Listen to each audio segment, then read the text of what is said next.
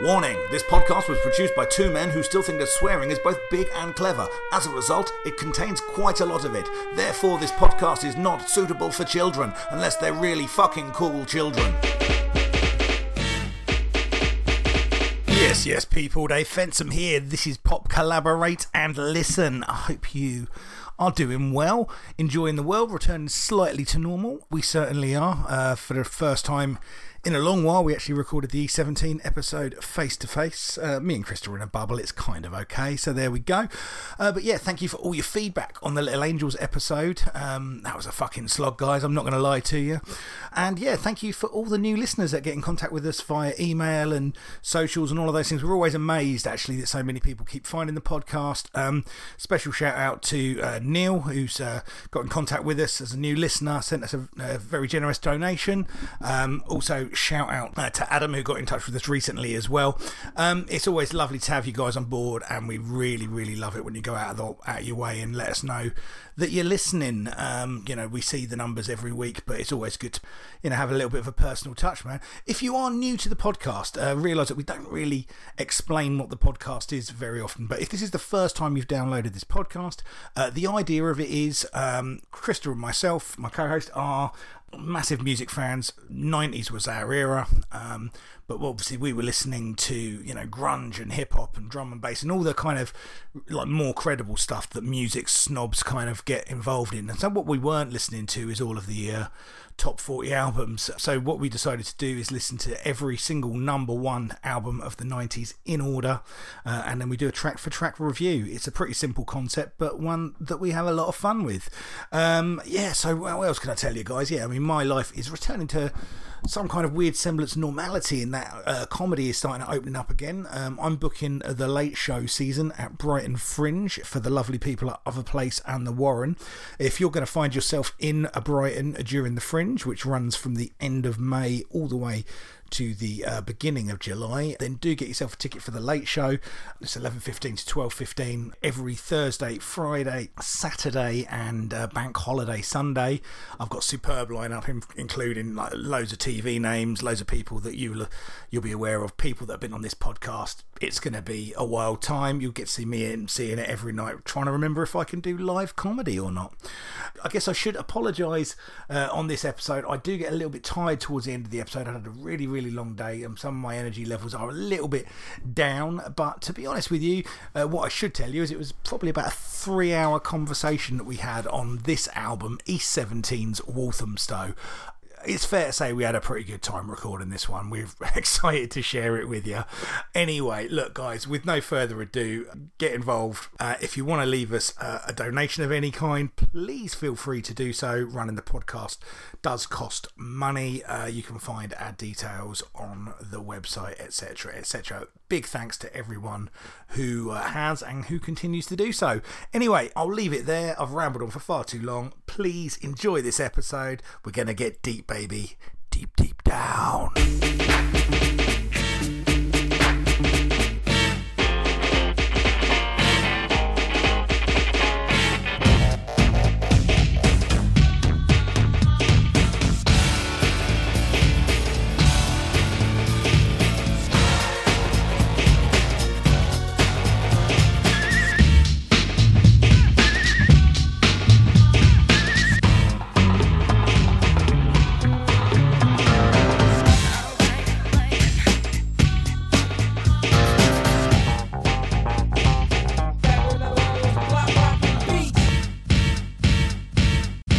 Yes, people, welcome to another episode of Pop Collaborate and Listen. My name is Dave Fensom. I am joined, as always, by my very good friend, Mr. Krista Greer. Hey, everybody, how you doing? With us today in the studio, because we are recording together again for the first time in a long while, is Mr. Waffles T-Dog. Waffles is so happy that this is happening again. He was texting me all week saying he's very excited. He couldn't wait for it to happen in person again because the Zoom ones that we've had to do in the past sort of 6 months haven't been the same for him. So fair play. They haven't. He's not really an online dog. Well, no. What he's really worried about is pet groomers. Oh, God. Oh, this was a mistake. This was a mistake. Okay. So, look, we had Little Angels last time. Yeah, indeed. So Little Angels was the first one of 1993, the first one of season 4. That was last podcast. And I mean, first of all, thank you for everyone for the feedback on that. It was certainly. Yeah. I think most of the feedback kind of broadly agreed with what we were saying. Absolutely, didn't it? yeah. There were quite a few people that were like, "I liked this band, and this is where it went wrong." So yeah, exactly. Even people who had been fans of the previous albums were going, "Yeah, Jam wasn't their high point." So they were the same level as us, I reckon. So that was a slog, wasn't it? So this week, obviously, we're hoping for an all-time classic. Oh God, yeah! And here we are. We've landed with East 17's debut album, Walthamstow. Okay. Well, now, right. Yeah. Well, now. I mean, this was another one that was kind of on the list whenever you're looking at. What have we got to do? Look, what's coming up? And E17 right there at the start. I was like, oh, Jesus, I got to do this. Okay, well. See, that's not my reaction to it. I've been looking forward to this. So now, and I know the answer to this already, I'm fairly sure. Yep. 1993. Were you aware of E17? Were they a thing in Northern Ireland? Okay, in the same way as any of the big chart acts were. I absolutely knew E17. I knew them because they were on the radio, they're on Top of the Pops, etc.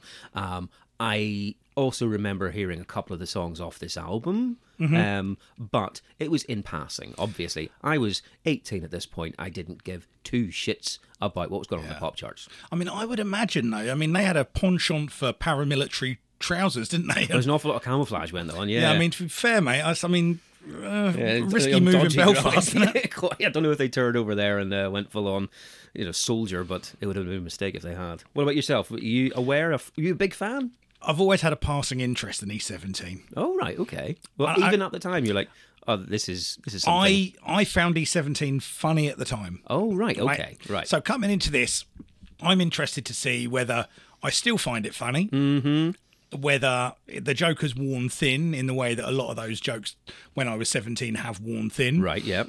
Whether, because Tony Mortimer was an Ivor Novello award-winning songwriter. Yeah, so really is there anything in these songs? Right, okay. Because presumably you hadn't heard this full album before. Or maybe you had, really? Maybe I have, yeah. Maybe I have. Only because we used to hang about with a guy whose sister was a couple years younger than us when we were probably about 18, 19, and she was a massive E17 fan. And we used to, when his parents were out of town, we would go around his house and smoke weed. And because it was her house too, she would sometimes have control of the stereo, and sometimes we would hear E17. Oh, I see. Right. So I may have heard this at the time. She was big into them. Heard a lot about them. Heard that Terry Teggs, I think, was her favourite. Teggs. Yeah, I think he is. Was that his nickname? I think it might have been. Amazing. Yeah. So let's have a look at this album cover, right? Yes. And it almost looks cartoonish to me. It's like someone had done a parody of, right, can everyone try and look street, please? Yeah. I would describe this as, like you say, it's a kind of an urban-y kind of setting, but I would describe this as just a group of ugly men and a dog. Oh, God, yeah. Not only that, it's a bad photo. It's exposed really bizarrely. It's kind of, all the reds are right up, and it's like kind of like really saturated and odd. But there is no one in this band that doesn't look like they work in the fair. Totally. Absolutely. Carney's a lot of them. Absolutely. Yeah. And that dog has obviously either been stolen or swapped for some speed. Yeah, the dog was quite a feature in the videos as well, and the logos. It was all over the place. Yeah, I don't think these people should be allowed to own dogs. No, absolutely. And even their logo on the front of this album cover, it looks like it was done by a 14-year-old in art class with maybe a C-. It's not anything glossy. I mean, I've seen better production skills on the Dennis the Menace fan club. Right. But maybe this was the point, because they were set up as the other side of the coin from Take That. They certainly were. They were the bad boys, the rebels, the not clean cut. And so maybe the cheapness of this image and every bit of the trappings is entirely on purpose. Oh, sure. They're kind of the bit of rough, aren't they? Totally, yeah. Yeah. And, mate, they are rough as shit. Mm-hmm. They are rough with a capital rough. Every single bit and And they've got that thing where, they've got Tony Mortimer, who writes the songs. Yeah. Brian Harvey, who does the raps. No. Brian Harvey doesn't do the raps. Tony Mortimer does the raps. Oh, Brian Harvey's the singer. Sorry, Brian Harvey does the singer. And then the singer. He's the singer. And then you got these other two fucking lanky lads who just look like they are there to deal speed. Yeah, I mean, I looked up what everyone in E17 is doing now. Oh yes. I mean, Brian Harvey will come to what he's doing later. Yeah, sure. Tony Mortimer is more or less still a songwriter. Okay. Possibly not as successful as an Ivan Novello award would suggest he may have gone on to be, but he's still in that world. He's not on Gary Barlow's level, let's put it like that. Terry, Tegs, whatever his name is, he is now the only surviving member of a touring version of E17. Right, yes. And look, I get it when like the lead guitarist of a band goes, and I mean, I don't agree with it, but I get when Axl Rose tours as Guns N' Roses. Sure. I get it when, I can get it when the bass player of Journey is Journey. Right? Oh, yeah, okay. And that's stretching it. But when the guy that does nothing in E17... Just a bit of dancing. What the fuck? No, it's ridiculous. It's I mean, imagine getting a ticket to go and see The Prodigy, and it's just Leroy. It's literally that and a dad, yeah. And John Hendy, who's the other member, he's a roofer. Is he? Of course he is. Mate, you need some roof work done. I do need some roof work done. He's you got to see his Twitter. I think it says ex-E17 member and bad boy roofer. Amazing. Oh, fucking brilliant. Look at him. Of course he's a fucking roofer. Of course, it was destined. That's what is any tarot reading he had at that point. You got, at some point you're going to be a roofer. Let's be honest, right? In the grand karmic scheme of things, him being in E17 was a blip along the way of him becoming a roofer. True. Yeah, that's exactly what it was. And I'll guarantee he's earning a lot more money now as a roofer. Yeah, as opposed to the dancer in E17. Brian Harvey. Yeah, that too.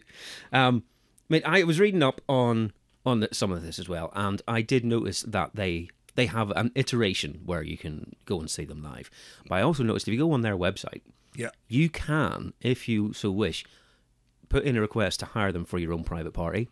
Oh my god! And it is the one where it's just Terry and it's some bloke who was with the Artful Dodgy and it's someone else. But you can put in you're like, okay, I would like E17 to.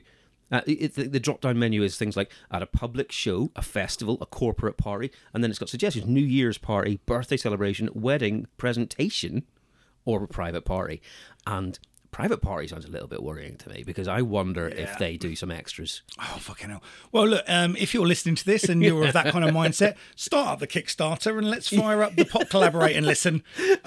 Get together with special guests. E17 featuring Terry. And the thing is, I was tempted to go a little bit further on the website and, put in some details just to see how much they charge. But I got scared that I might get to a point where I felt too sorry for them and actually booked them just for I'm doing nothing on Tuesday. Why don't you just pop down? Fuck, I know. Hell, mate. So I didn't go that far, but I do wonder how much they charge. Can you imagine what their fans are looking like these days? Yes. Less E17, more Yeast 17. I think readers' wives. Beast 17. Right. Okay. Oh, sorry if you're an E17 fan. Fuck. Oh, mate. Right. So this was number one on the 21st of February, 1993, and it was only number one for 1 week. Okay. And from the time period we had Little Angels, which was kind of the end of January, there's like 3 weeks in between where there's other stuff going on. The Cult had a best of, and Buddy Holly had a best of in between. So we've got about 3 weeks past Little Angels.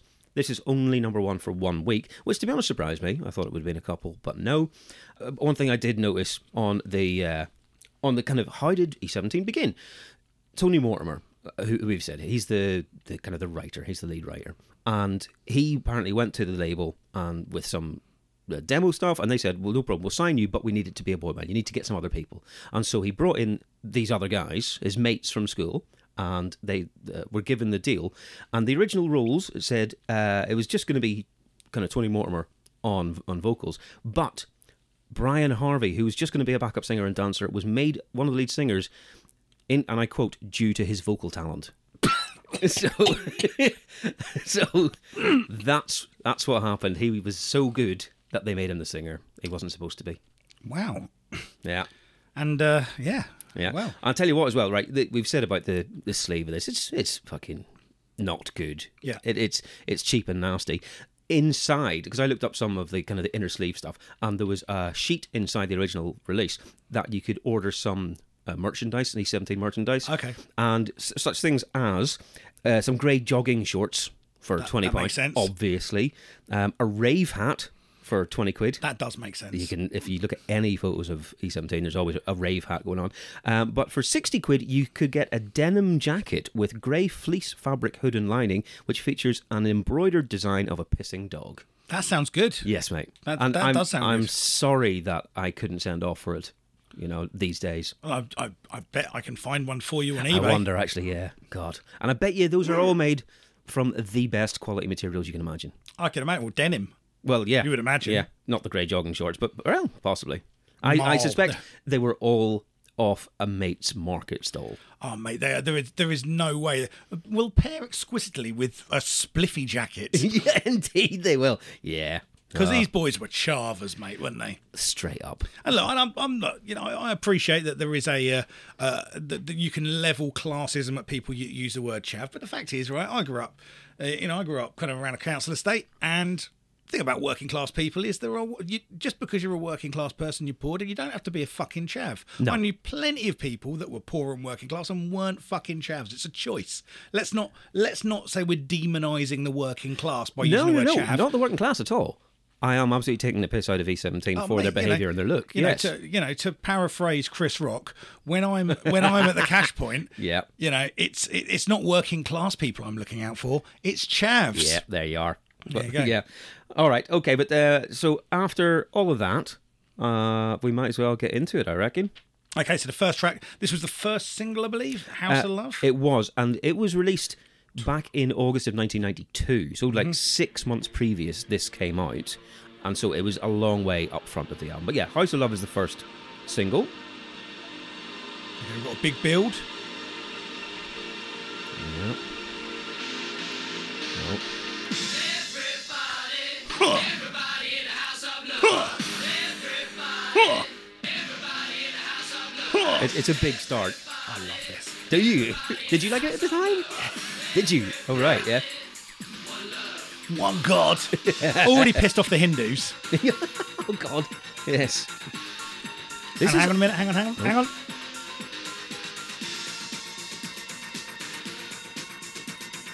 Come on.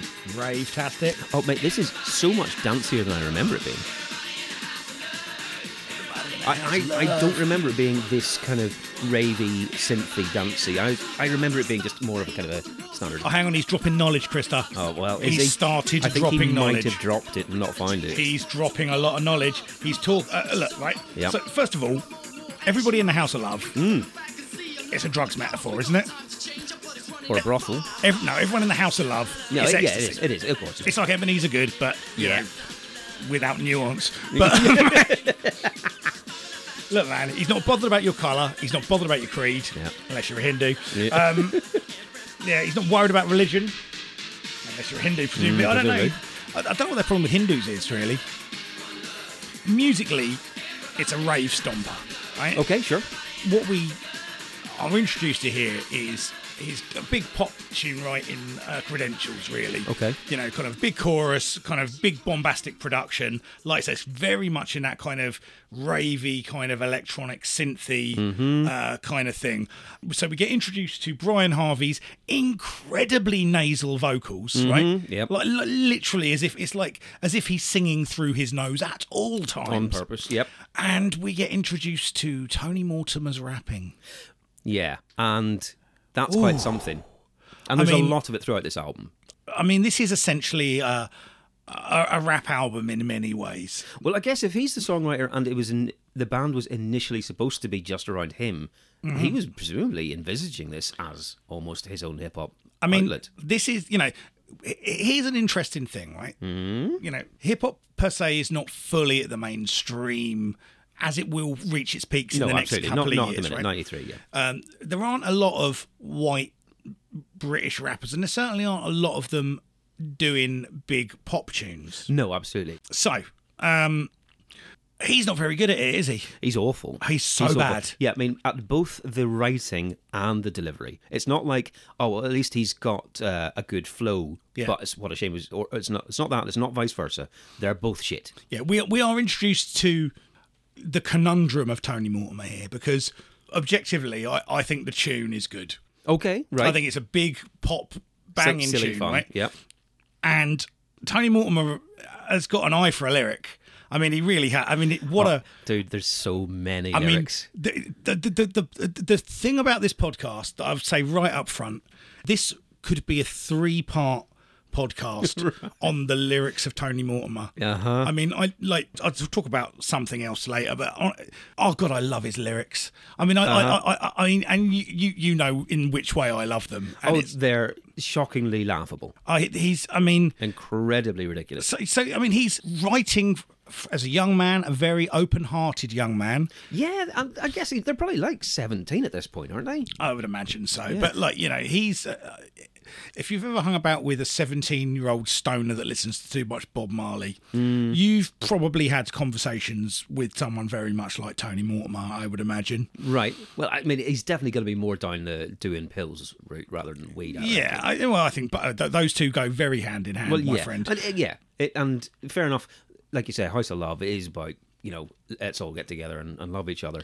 But he's trying to throw in concepts about race and war and conflict and God and this sort of stuff. He's got opinions on the state of the world, and he's got simple solutions for complex problems in the way that you can when you're 17, right? Yeah. I mean, there's some lyrics on here. We're born to live, we live to die. Our eyes can't see; they can only cry. Amazing. Thanks. And then I think my favourite, my favourite in this song. Yeah. And I can't pick a favourite on the album. We will. I would imagine we can give it a go, but no, I imagine we'll so many. delve into some more as we go. But my favourite one is "The past won't last if the present is killed," which. I mean, if it's just a fundamental misunderstanding about the linear nature of time, isn't it? Maybe the he past missed that module. The past is in the past; it's unaffected by the present. It's always going to be there. The future is affected by the present, Yeah. unless he's on some metaphysical level that that we haven't yet come to understand, which is possible. I haven't talked to Tony Mortimer about this. He might have some theories that could convince me. I mean, it might have been the reason they gave him the Ivor Novello. Maybe so. Maybe there's so. got to be some reason. But yeah, I mean, I think my favourite lyric in this one is "We've got to love our mother, gotta let her know, boom boom before she blows." Nice. Well, they're on the Mother Earth metaphor. No, I assume they are, but still. I mean, it's pretty bad. You still wouldn't write that down and go, "I'm going to sing that." I wouldn't want to either boom boom or blow my mother. No, it's all those kind of things that someone should have got first pass, first draft. Oh, just rewrite that one. You'll be fine otherwise. I mean, everything else is genius. I would imagine there were probably 4 or 5 people that were employed to do that and just gave up. They're just pilling their faces off. I mean, look, man, this is. We haven't even scratched the surface yet, right, of the lyrics, and they are the gift that keeps on giving. But when it comes down to Everybody in a House of Love, for me, it's a 9 out of 10 pop song. Oh my god, really? I fucking love this tune, man. I think it's better for its rubbish. Okay, sure, right? yeah. And look, I always enjoy an E17 song with a nod and a wink, okay? Of course. But there is really no such thing as a guilty pleasure, right? No, fair play. You can't just like something because it makes you laugh. I mean, you can to a certain degree, but this isn't one of them for you. There's a nugget somewhere. Everybody in a House of Love. That is catchy. That bit is kind of catchy. Yeah. It's obviously shit, like we've established, but it's kind of catchy. Yeah. I also think that the verses in this are just so nothing. They're if you took them out and just had 45 seconds of him shouting House of Love, that would be a better song because the bits in between are so flim-flam. Yeah, but you know what? A lot of the time, a pop song at its heart is a chorus delivery system. No, you're absolutely correct. And for that, I think I bet you, if you did go and see them today in a Butlins, this would be a great, fun one to shout along at that chorus. Yeah. And then you'd sip your drink in the verse, and then it would ramp up again, and you'd be like, oh yeah, fucking Eyes of Love. Exactly. Of course it is. For me, this is probably more like a 6 out of 10 for me. Okay. I think it is catchy. I think it's all right, but there's something about it overall where it doesn't grab me enough. Fair enough. I'm nostalgic for this song, Right. And it just makes me smile. Oh, great! That's It perfect. then. always makes me smile. Okay, it's a really dumb banger. Fair play. Yep. As I imagine most of them were as well. I would imagine so. I watched the video for this because obviously there was a video, and being the first video, there was no money. This is at the all. really ravey one of them all kind of pulling shapes and jumping up and down in the streets, isn't it? No, they're mostly outside of Greyhound Stadium. They're outside the Walthamstow Greyhound Stadium, mostly with their tops off, Okay. which isn't necessarily. They're like just skinny 16-year-old boys. And yeah, they're there in big silly hats and no top and lots of kind of wooden jewellery, big chunky necklaces and bracelets, that sort of thing. And they all look like they would shank you in an instant for your phone. Of course they do. As soon as look at you. They're the sort of people that in 1993, I would have been nervous walking through a park past them.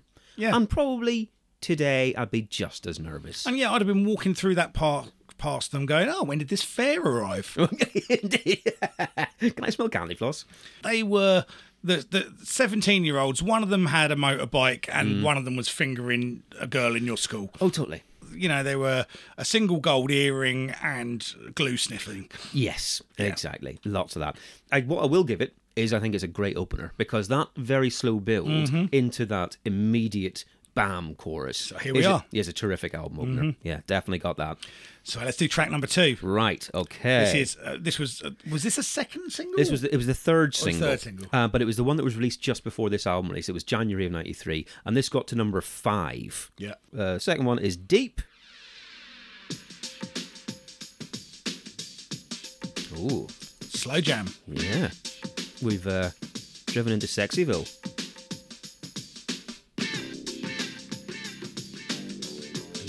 And yeah, this is kind of standard boy band fodder. You put out a slow one for the teenage girls to give them some clammy thighs and look at your poster. This is kind of. I mean, I do not know where to start with this song. I do not. Right. First, you get the kind of the Walk on the Wild Side meets Let Loose kind of sample kind of that runs through it. And this is a slow jam. Look, this is a deep insight into what Tony Mortimer thinks sexy looks like. Oh yeah. And my God, it's astonishing. The stuff that he's putting down on paper here is incredible. Look, man. Shh. I hear our souls sing.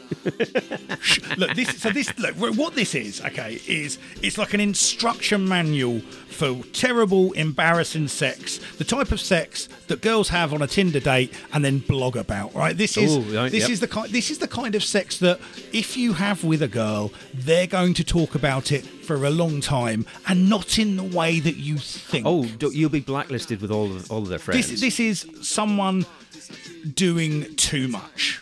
Oh my God, there are so many things wrong with this. And also, I don't believe it's authentic. This thing he's presenting here, which is this kind of relaxing, zen, long, sensual sex with someone that kind of goes over the weekend, that's not the reality of sex with someone who's 17. In his life. He probably has, right? He's probably given it a go, I think. Oh, but he maybe thinks he has. I think he thinks he's like kind of, you know, he's smoked a couple of J's and he's got a bit more worldly than the next man, right? He's a bit of a Lothario. I think that's what he does, but the reality of sex in E17, particularly after they got famous, was probably a few lines of coke in a hotel, brandy breath, and just pounding sex that goes on for ages because someone's got coke dick and can't come, right? That's what. Okay, all right. That's what I think is going on there, right?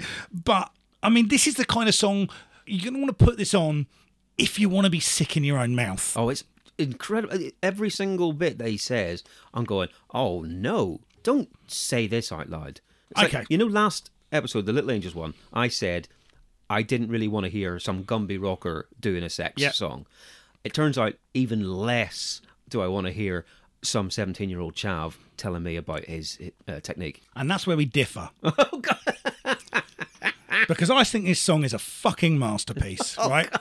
I think this is glorious. It is so terribly, terribly bad. I mean, just for the lyric, so rest upon my chest. You've seen what his chest looks like in that video. He's a pigeon chest. It's like, Yeah, well, there's you're gonna nothing rest there, mate. there. It's like Yeah. rest upon a toast rack. It's like, it's fucking glorious, man. This is one of the funniest ones. Oh, And I want to tussle, want to tumble. I want to do it till my belly rumbles. Now, maybe it's me as a 45-year-old man, but if my belly's rumbling, I'm probably going to shit myself. yeah, you want to evacuate. Now, I've got 5 different lines of lyrics that I put down here because each one I went, no, but that's also worth remarking upon. There's like so much. Yep. So yeah, that one about belly rumbles. So lay back and close your eyes, and while I fiddle, you can fantasize. Yeah, that you're with somebody else. Oh, indeed. Fiddle. Fiddle. Who says that? I mean, in what- a song? Yeah, well, I need a word that kind of, it's like sensual touching. It's like massage. It's kind Or of a stroke. caressing. Yeah, it's correct. Fiddle. That's Fiddle? it. Fiddle. What did you do to that girl last night? Oh, a bit of fiddling. A bit of fiddling. Yeah. Diddling. He's a fiddler.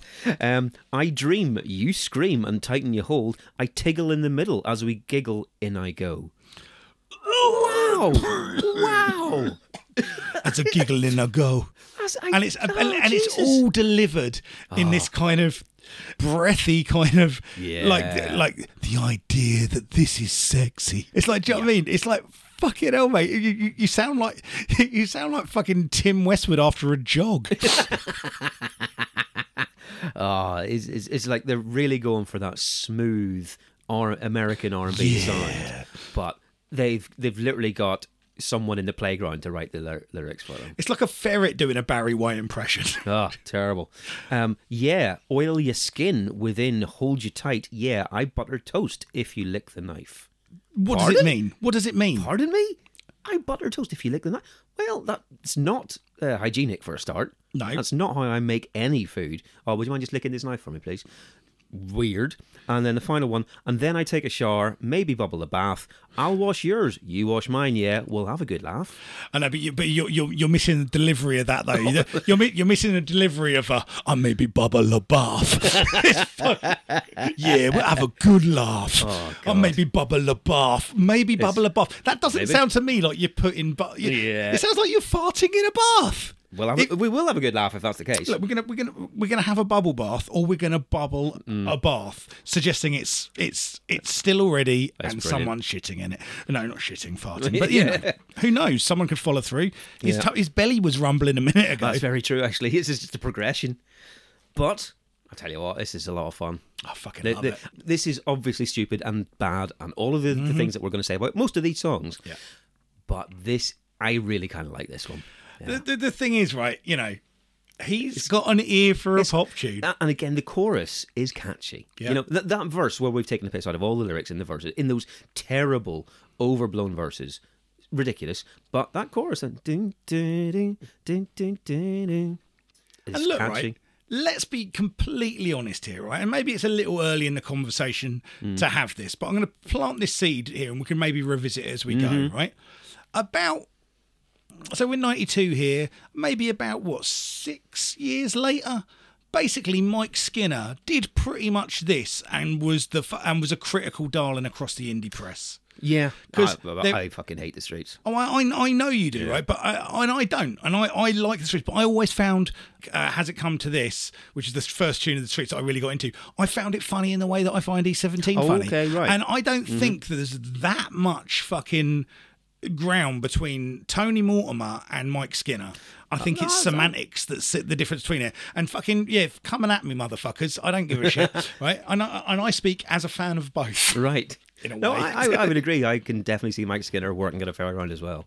Yeah, I definitely can see it. As well, they've gone fully down this sexy route on the remix thing as well. There's loads of remixes of this, and they're called things like deep brackets breath mix, or deep breath, deep penetration mix, and then of course they had to have deep throat mix. It's all this sort of stuff, and all they've done with the remixes is kind of sometimes just take away a couple of instruments so it's more stripped down and breathy and horrendous. But yeah, the video for this one is also stupid and ridiculous. It's them walking through a car park and council estate with a load of their mates behind them, sort of walking as a posse, and they are all wearing kind of grey and black camouflage. Like they look like they want to be some sort of chav version of the S1Ws. Yeah. But then it also skips to them in a pub playing pool and dancing in the stupidest hats you've ever seen. Oh, yeah. Yeah, in slow motion. So it's kind of, they're a little bit fucking hard because they're camouflaged and they're walking as a posse. And then they're in a pub having fun with some girls who look like they probably shouldn't be in a pub. If I'm honest, I reckon they should have been ID'd. And it's the least romantic or sexy video that they could have got. I mean, maybe, mate, I'm not a woman, I'm not a gay man, I don't know if this is what would be classified as sexy. Krista, but I'm pretty sure Krista, you can be sexy as a straight man. I can, but I can't be arsed, mate. Admittedly, you never have been, but it's but it's possible. Yeah, exactly. Don't write it off. Yeah. No, there's Maybe no... that's where you go next. Sexiness in the video for this. I mean, look, there's no sexiness in E17. No, how could you be? I bet you there's probably some abortive video where they tried to do it. They tried to do a low lighting candles in the bedroom scenario, and someone went, "Well, this is just horrible. Bin this immediately and stick them in a car park." So, I mean, I'm surprised there isn't the deep fingering mix. The knuckles deep mix. Oh, fucking hell. 3 fingers. What a horrible image. Anyway, should we do track 3? Yes, please. Let's get on to that one. So, track 3 is Gold. Gold. And this was the second single. This was out in November of 92, and it only got to number 28. But it was in between the two bigger ones. Okay, so we're into kind of Ace of Base. Well, that's just Rhythm as a Dancer, yeah, isn't it is Rhythm as a Dancer, yeah. It's just completely snap. So, yeah, Europop. Yeah. Yeah, into that.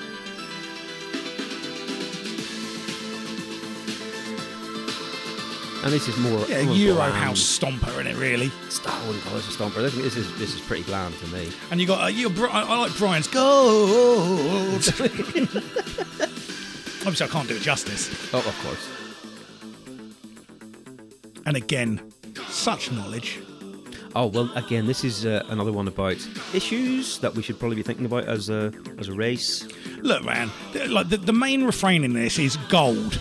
We don't need it, yeah? Mm-hmm. Gold, we don't need it, yeah? Yep. Which is ironic, really, isn't it? Coming from a band of people that look like they own the biggest collection of sovereign rings this side of the fucking, do you know what I mean? This side of the Cray brothers. Oh, absolutely. I did go back, whenever I was realising what this song was about. I went back through the other two videos.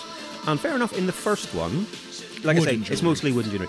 But in Deep, it's pure fucking medallions and Well, sobs. of course it was. Yeah. So their advance had come through. Yeah, well, there you go. Exactly. Yeah, they're covered in earrings all over the place, gold chains. Yeah. But, you know, it's probably, again, gold-plated stuff off a market stall. It's hardly any gold, really. There's a set of lyrics on this. I mean, I should do the whole verse, really. Well, if you want to, but I don't think you can do it justice. Oh, spiritual entity, the silent call, the flower with the power to live in two worlds. Right? Mm-hmm. I mean, what does it fucking mean? Absolute nonsense. What does it mean? Right? And the fact of the matter is, right, first 3 or 4 listens through, 2 or 3 listens through on this, I was like, I don't like this one, really. It's a come down from the first 2. Yes. But do you know what? By the time I was listening to this today, and I listened to this album 3 times today. 3 times today? Today, yeah. Christ. 3 times today. Wow. I was really fucking into the chorus. I was kind of, it was in my head. It's catchy, man. It's like Airborne AIDS. It's, you know what I mean? It's, I love it. Not in the way they intended. No. But I do really enjoy it. All right. No, I think this one's real bad. I kind of enjoy it. I'm like, okay, there's something there. I think this is actually very, very bad. This one, the gold. I mean, I'll tell you what, right? On the subject of gold, yep. I will say E17 are better than ABBA. Well, you're wrong, but fair play to you. What a ridiculous thing to say. I mean, fucking... My lord. I mean, 3 for 3 they are. I didn't get that on ABBA. And that was the greatest hits. Anyway. Yeah. The other thing I thought about this song, there are a couple of allusions to Jesus. You know, we're starting to see some of this stuff coming through. There's a line, more than gold, it's plain to see, Jesus weren't sent to set a precious stone free. Yeah. So they're bringing up, you know, religion. And we've had a couple of mentions before, you know, one love, one God, etc. The creator. Yeah, there's a kind of a creeping theme in some sure. of this. And we will see it again. Yeah. I was surprised at that, but I did think, well, if that's the case, maybe they should have called themselves Easter 17. Oh, really? Oh, No? Okay. really? Oh, it's a shame. Oh, it is bad. shame. I mean, Let myself down. I can only apologise to E17 fans. Sorry about that. No, I think it's a shit anyway. oh, I like it. Right. I mean, and I also think it's shit. Very true. Okay. I can't believe that this was the second single. That seems a very strange. No, thing, it does right? seem like a. I think if I was the record executive, I would be going, House of Love was a big ravey tune. That was popular. You know, they're kind of pushing a bit more of a hip-hop aesthetic, aren't they? I think that's what they'd like to do. And hip-hop is not yet pop music, really, at this stage. There is hip-hop pop, but pop music is not hip-hop. Yeah, for sure. So in some ways, you got to say, E17 were kind of ahead of their time on adopting hip-hop and incorporating it into pop music in the way that they did. But you're right. Pop music at this point was that kind of chart rave, that rhythm is a dancer thing. So that's And I think there's a trade-off in here. But I also think that Tony Mortimer is obviously someone that has got an innate talent for music and has been a sponge to a lot of things. You can see a lot of different influences in what he's doing. The end product might not necessarily be the most innovative version of what that could be, but in a lot of ways, a lot of the tracks, if you take out the vocals and the lyrics, sure. a lot of the tracks are quite well polished. And there's a part of me that goes, if Tony Mortimer hadn't, he seems like such an unlikely pop star. And if he hadn't had a desire to be a pop star, maybe he would have been a much more successful producer. Who knows? On the flip side of that, I wonder how much of the sound of the album is kind of not his, and it is the in-house production team. Because that's entirely possible. Most of the songs are produced by the same kind of three guys. There's a couple of other guest ones in there, but most of them are these people, London Records. They got this core team, and their manager as well, which I didn't even realise until I was looking this up. The manager was Tom Watkins, who had previously managed the Pet Shop Boys and Bros. And in fact, he wrote pretty much all of Bros's debut album. Okay. So he's got that background, very pop, obviously, but also very synthy heavy and that sort of stuff. So he's got a good roster up until this point. His post E17 management isn't quite so impressive. He's got people like Electribe 101, who I remember being just really dull. 2/3. Do you remember them? And the T of 2 is a 2, and the S of thirds is a 3. I mean, vaguely. Yeah. And Deuce, who I think might have been a Eurovision thing. Okay. Deuce as in DEUCE, not like orange juice, but very pop. And so diminishing returns ad infinitum at that point. But I wonder if his influence and the production team were the ones who kind of solidified the sound, and Tony Mortimer had the tune and the lyrics. I don't know. I don't know. I mean, I just, looking at Tony Mortimer and going, that doesn't look like someone that you go, oh, there's a natural, in the same way you'd look at the Goss brothers and you go, oh, they kind of look like pop stars. Yeah, right? sure. You wouldn't necessarily look at Tony Mortimer and go, oh, this guy looks like a pop star. So you would imagine that that what people are seeing is something in his tunes, and the fact that he was, look back retrospectively, this is a guy that's obviously got a fairly current idea of what's going on this, and he brings that kind of in Ritzy's in Essex, of course, edge to him. Sure. Yeah, well, I don't know, but who knows? Either way, I think that song and that as a released single is a misstep. I think the other two singles that we've had so far are much, much better. I mean, I do think the first two songs are much better, but I do think that is an enormously catchy song, and the more I've lived with it, the more I've... It's been one of those things where I initially was like, oh, this is shit, and on today I was like, oh, fuck it, I have to admit I like this. Fair play. Okay, cool. Nice one. All right, so you're 3 for 3, like you say. Yeah, 3 for 3. I mean, kind of 2.5 really, but All right, well, that's the first 3 tracks. There's only 10 tracks on this album, so should we take a break and do the albums, yeah? Yeah, let's do the albums.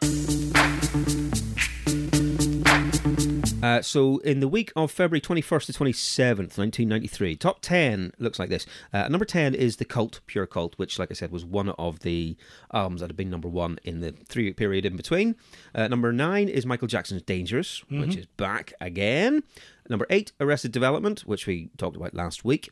Number 7, En Vogue, Funky Divas. Great record. And Absolutely I know fantastic you're a record. big fan of that one. Number 6 is the Buddy Holly Best Of, that we talked about. Number 5 is Take That and Party, which is obviously the other big boy band thing going on. Yep. And so the weird thing is, we've not talked about that, which means it wasn't a number one.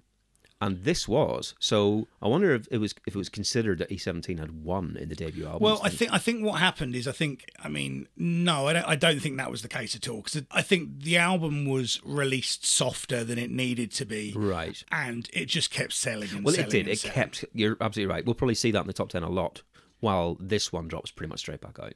Yeah. Number 4 is Duran Duran's The Wedding Album. Yep. And we talked about Ordinary World, so that would be the album that's on. Yes. Right, okay. Ordinary World and Come Undone. Yeah. Number 3, Annie Lennox Diva, which we've done. Number 2, REM Automatic for the People, which, like we said last week, is 18 months later still at number Still 2. going, yeah. So there's a load of kind of old stuff and best ofs in there still.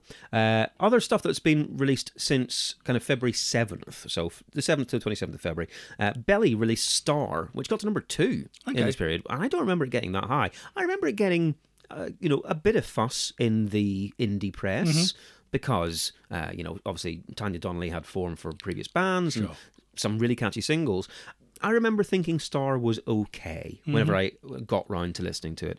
I thought it had a couple of good singles and then some pretty average filler. I don't think I've ever heard it. What's the single on it? Geppetto and Feed the Tree. Yeah, Feed the Tree. It's the era of Belly I would know. So I probably have. Yeah, totally. I probably have heard the record, 'cause someone would have been playing. You it. reckon? Right. But I never owned it. No. But I'm fairly sure Feed the Tree was a song I danced to every time it came on. I like Feed the Tree. I think Geppetto was a much better one for me. I really prefer it. But they were, for me, the absolute highlight. Right, 808 State released Gorgeous, which got to number 17, and I remember being disappointed with that as well, because I had liked the previous one, which was XL, Yeah. and I remember going, this is a little bit wishy-washy. Okay. They'd gone, I really liked the kind of the harder rave sound they had, Yeah. and this was a little bit more, bubbly, gentle shit. Yeah, So I kind of did. I kind of appreciated like Cubic and Olympic. when those songs were Olympic when they were like released. But I wasn't really listening to anything in that kind of genre at this time. I don't think. Fair play. One that I'm pretty sure you've never heard and would hate if you did. Sultans of Ping released Casual Sex in the Cineplex, which got to number 26. Yeah, I fuck the songs of Pink. Yeah, and again, I think they're very funny. I think they are knowingly pretty crap, but funny with it. I think they got a couple of very catchy tunes, but an awful lot of just stodge. To me, it's just it's kind of student grant funny. Fair play. Rage Against the Machine's debut album first charted in the UK at this point. It only got to number 52, but despite it having been released, ages ago, November or October, what it was, it first charted because I think Killing the Name was released. Dinosaur Jr. released Where You Been, and Dinosaur Jr. are a band where, for me, they've got a brilliant greatest hits. But so many of their songs are just Jay Mascis going off on a massive guitar wank. Yep. And so they blend into each other a bit too much for me. I've sat and listened. I say listened. I've sat and Dinosaur Jr. records have been on in the background for many hours of my life in the 90s because there was always, in any group of friends with an alternative streak, there was always the Dinosaur Jr. Of fan. course. And no matter how much of it I ever listened to, none of it ever really stuck. It was all, and probably for those reasons, it was always a bit kind of, and here's another. It's exactly. There's no character to the songs for me. Yeah, and, not enough difference. Yeah, and and I think if you really found your way with that sound, that was just your brand. You're sure, you're gonna be happy as hell. This is it. Give me this as many times as you can. But that was I've no issue with Dinosaur Jr. I think a perfectly serviceable band. But I think they've got some brilliant songs. I think they've got an awful lot of songs that sound like second-rate versions of those brilliant songs as well, and that's the issue. Yeah. God Machine released Scenes from the Second Story, got to number 55, and I really enjoyed that. You know, big, dark, brooding, heavy stuff. Got fucking loaded to buggery in the indie press, and never sold. One of those ones. And then your man died, and that was the end of the band. So That does tend to happen. Poison released Native Tongue, which sounds awful. I mean, I'm sure it was. I've never. I mean, listened. I had a soft spot for one of those Poison records. I think it was Look What the Cat Dragged In or something. Sure, because okay, yeah. some dude played it at the comic shop I worked at. Right, sure. And I didn't know. I was too young to know better. And that would have been what, 89, 90 probably? Yeah, which is prime Poison time. That's absolutely fine. 1993 Poison is probably not going to be good. No. I would have thought. Superchunk released On the Mouth. Again, never really checked them out, if I'm honest. They were one of the names on posters of Reading. Never really went. Anathema released Serenades. Which, Anathema are an odd band because Anathema started off as a death metal band. Right.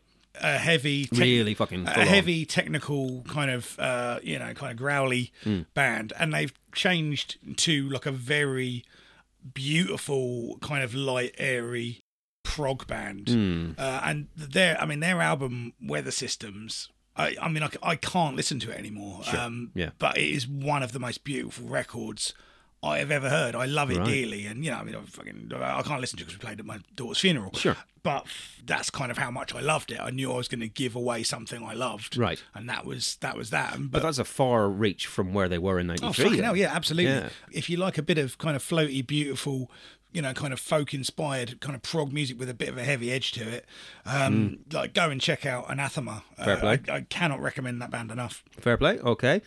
Infectious Grooves released Sarsipius Arc. Yeah, that was. Did you know that at the time? Yeah, because their first one that was the second one, Sarsipius Arc, I think. Was it? I'm not sure. First one was A Plague That Makes Booty Move. Okay. Yeah. I was all over Infectious Grooves. Yeah. Oh. Sexual chocolate, baby. Whipped cream, pour it all over my body. A band that I've never been able to pronounce correctly. Okay. Einstürzen Neuben? Oh, fucking hell. No one can pronounce that I have no shit. idea. My dad can, and he talks about them, and I always try and listen to how it should be, and then I forget immediately. They're one of those bands that they're clever industrial, aren't they? Exactly. Well, and I think one of the forerunners of stuff that would influence other people, all that sort of shit. But yeah, this album, Tabula Rasa, I have no idea what it sounds like. Never checked it out. Possibly because I couldn't have asked for it in a record shop if I wanted to. But it's one of these things that was of a genre that I didn't really care about, so I left it. It's basically my like what I associate that band with is at the back of a Nine Inch Nails concert, very, very skinny, in the 50s, round glasses, one of those t-shirts black t-shirt tucked into their black jeans, Lovely. black denim jacket. I like it. Probably a record bag of some description. I like it. This is a man I could talk to. Oh. Yeah, okay. Tupac released an album which I can't say on air, strictly for my... Yep. Ninjas. Exactly. And I was entirely unaware of Tupac in 1993. Did you know what was going on? I wasn't aware of Tupac until quite a bit later. Yeah. And I think I'm probably on record saying this in the podcast. I've never really Don't get the fuss. got the fuss of Tupac. Not at all. And you Not know at all. I didn't get the fuss of Biggie at the time because I thought there were much better things out there. I have since had a fairly strong U-turn on Biggie, and Right. You're an appreciator now. without a doubt. Right, okay. I was very put off by the whole kind of Versace into hip hop kind of thing that I associated Biggie with, and all of the stuff Daddy. on Bad Boy and all of that kind Yeah. of stuff. I never liked that side of things, but now in retrospect, with everything else, I'm fucking Ready to Die is just a fucking brilliant record. Fair play. Well, that Tupac one passed me by entirely in 93. And then the last one that I've made a note of is one that I know that you've got a relationship with. Quicksand released Slip. Oh man, look now. Right. Now, if it wasn't for the fact that we did a lot of specials on the back end of last year, and we want to get on with this round, I would be insisting on a special for this record. This is one of my top 5 records of all time. Wow. It's a record that changed my life. It's to me, I think, the most underrated rock record of the 90s. Wow. I genuinely believe that because I think knowing how much it means to me and how much it means to a lot of people that are into it, it's kind of the missing link, I think, between hardcore and indie music. Came out on Revelation Records, who would go on to very much have that post-hardcore, like proto-emotional hardcore sound, which was, kind of like hard-edged riffs, but people talking very poetically about their feelings. Had a lot in common with, the re-release of this album had a Smiths cover on it, and that's, if you can draw a direct line between the Smiths and hardcore with this. Right, that's the stepping stone. And, it's Walter Schriefels, who had previously been in, Gorilla Biscuits, would go on to be in rival schools who would achieve a lot more success in this country, yes, I guess, despite being, in my opinion, a far inferior band. Sergio Vega, who is now the bass player in Deftones. Right. Tom Capone and Alan Cage. Tom Capone had a brilliant solo album as well. Well, not solo album, side project. But look, this is just a lean tour album of riff after riff, song after song, just some of the most impassioned, heartfelt lyrics, just stuff that when I heard this, it just spoke to me. Did you hear this kind of immediately upon release? I heard of it February 93. Yeah, probably not in February 93, but not long after there. Okay. It was just immediately one of the best things I'd ever heard. Right. This is a record that I listen to, I would say, at least once a month. Am I right in saying that this is one of the bands that when they announced they were going to reform, you considered flying to America to see it? I did fly to America. Oh, is it you? This is one you did? Yeah, no. Right. Basically, they reformed. And they had a bit more of a following in the States, kind of college radio scene. They were never an enormous band, but very influential on bands like Deftones and a lot of those California bands. They reformed in 2013, maybe? I can't remember. And I was really worried that there wouldn't be any UK dates. And they subsequently were. But yeah, me and my friend Darren flew out to Chicago where my friend Chris was living. Yeah. Went and saw him. One of the best experiences of my life. Yeah. Yeah, absolutely. I mean, they've reformed. Brilliant. And, this album is a perfect record. Second album, Manic Compression, is a good album. I really like it. Doesn't really hold up to the same level of scrutiny, but has got some really good songs in it. They've released new music now as a three-piece. Yeah, the other guitarist is quite a troubled gentleman, had to leave the tour. So I'm like, when they played in the UK, they played as a three-piece. So I'm glad I saw him as a four-piece. Oh, okay, yeah, no, that makes it makes it better. Some drug problems and stuff. So he being on the road wasn't couldn't get the right ones in the UK. Yeah. No, he got thrown off the tour for shoplifting and getting Oh, God. Yeah. Right. If I have the time, I might even record a personal special and put it out on the feed. I doubt I'll have the time. But it's a lovely idea. Love this record, and if you have never heard "Slip" by Quicksand, go and listen to it. All right, look, there's your albums. Let's get back into E17 now.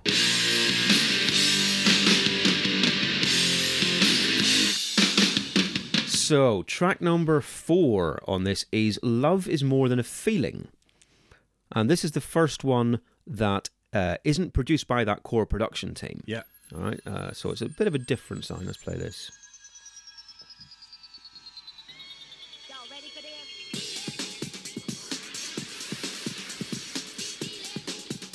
Now, here comes the music. A bit of a Balearic feel to it. I see what you're saying. This is almost like first album Prodigy beat. Yeah, or kind of, that Skip Stone Prodigy and Bomb the Bass. Yeah, sure. So, we've got more breathy Tony on this one, haven't we? Breathy Tony. I've described him here as like a wise asthmatic. Oh, lovely. I'm sure he'd be very pleased with that. He's a wise asthmatic. Yeah, like I said, I've written here Prodigy, but it's also kind of got a little bit of that kind of Grebo vibe on it. You can almost hear a little bit of that kind of, that kind of scratch it, loop it, fuck it kind of PWE kind of, the way the samples are in and stuff. Look, this has got some fun ravey bits in the track, but, I mean, undoubtedly Tony's vocals absolutely ruin any promise it has. Oh, this is awful. Yeah, awful. I mean, I've just put it's not funny enough thumbs down. Okay, no, I get what you're saying because there's not a redeeming feature to it. Yeah. And this is a 4-minute song. There are 42 lines in the song. Yeah. 29 of them are "Love is more than a feeling" or "Love is more than a feeling to me." That's all it is. This song is a non-song, really. It's like they came up with an idea and forgot to write anything for it until the last minute. I feel like they've tried to make a dance tune. Well, maybe so. Yeah, maybe exactly. And they've just got, all right, let's have one line hook and spin it out. Yeah, I think maybe their thought at the time was this will be the track, because obviously they're inspired by rave culture. Definitely. So maybe they were hoping that this would be their one that kind of took them out into the dance clubs and got them a bit of a dancey following or something along those lines. Or Magaluf, probably. Yeah. No, maybe so. This is also the first one that we've seen that wasn't a single, and I can see exactly why. Because I don't think there's any catchiness to this. You couldn't remember this as soon as it's done. There were 6 singles off this album, weren't there there? were. 10-track album. Yes, one of them. Oh no, one of them being West End Girls. Yeah. So if we say there are 5 singles off the original release, this is one of the ones that wasn't, and I'm totally agree with that decision. There's nothing in this one for me. This is just a bad track, and I can't even enjoy it with my nod and my wink. No, fair enough. All right, moving swiftly on then. Oh, to I Disagree. I Disagree, track number 5. Hang on a minute, let me just crack my knuckles. Oh, you got a lot to say about this, have you? Let's play it. Okay, so we're starting off with a bit of dirty bass, little stereo panning sample. And this one was produced by a guy called Michael Riley, who was in Steel Pulse. Wow. Yeah. How did he get involved with these? Who knows, man? Strings? Yeah. Strings, you say? Here comes the knowledge. And what knowledge? What knowledge? This some radical thinking going on in this song. I'm gonna put it out there and say this is the pinnacle of lyrics on this record. Right. I mean, I started to try and pick out the funny lyrics in this song. Sure. Yeah.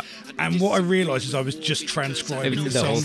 Right. And I went, I might just have to read the whole song out as a poem. Oh, imagine doing this at a beat poetry night. Oh my God. Because look, this is every 16-year-old stoner's opinion ever. It's just war is bad, violence is bad.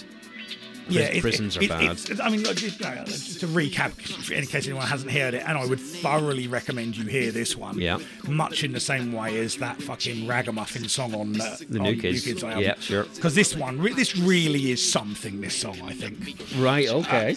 And it's called "I Disagree," and it's basically a list of things he's written in a rap style about things he disagrees with, often with scant regard for whether the words scan or not. Yes, I would agree with that. It's not.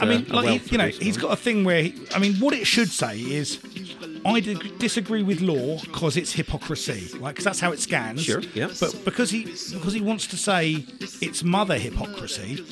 He's changed it. Also, mother hypocrisy is ridiculous. Doesn't make any sense. Yeah. So he changes it and goes, I disagree with law because it's mother hypocrisy.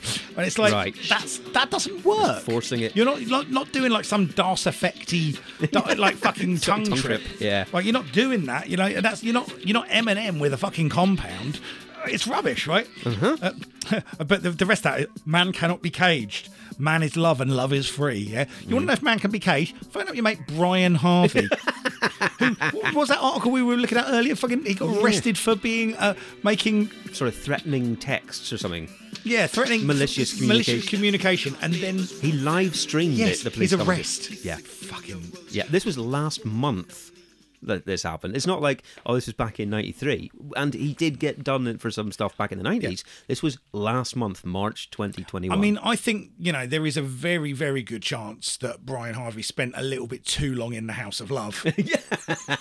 I mean, whenever someone says Brian Harvey to you, what's the first thing that comes to your mind? Baked potatoes run over his own head. Exactly. And look, man, right, and just in terms of double standards, right, look, we were really, really clear when we did the Sinead O'Connor episode that we didn't want to take the piss out of people with mental illness, right? Yep. And I'm fairly sure Brian Harvey has suffered from mental illness. I'm also fairly sure that it is the result of the enormous amount of ecstasy he consumed. Yes. And cocaine. Yes. Look, let's not forget that Brian Harvey was with Daniela Westbrook when she snorted so much cocaine that her nose fell out. Right? Indeed. And look, Brian Harvey's nose is intact, but his brain has fallen out. Yeah. And, I mean, to be fair, wearing a hat that tight can't have helped. And running over your own head in the car. No, I mean, For anyone who doesn't know the story, he fell out of a car that he was reversing out of his driveway, and it ran him over. And the story, because people were going, A, was it a suicide attempt? Yeah. And B, all right, had you done too many drugs? And he went, no.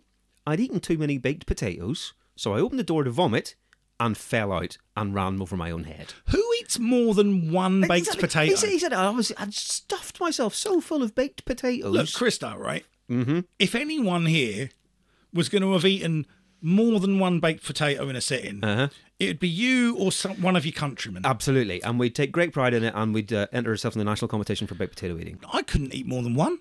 No, of course not. Absolutely not. But if I did, I don't think it would affect me so much that I would fall out of a car and run myself over. No. But anyway, so that's Brian Harvey. Yeah. Yes, fair enough. So we're a little bit off-piste. Back to this song, and we've already said some of the terrible lyrics. Mm-hmm. There are more allusions to our Lord and Saviour Jesus Christ in this one. We've got, I disagree, the world will end on 2,000 years because I know the Lord will come before the final fall of tears. Rubbish. Absolute bullshit. But this entire thing is the most simplistic version of, I'll tell you what's bad, man. Oh, yeah. Isn't war bad? I mean, he does... look, you say that. There are some controversial things there. He does challenge...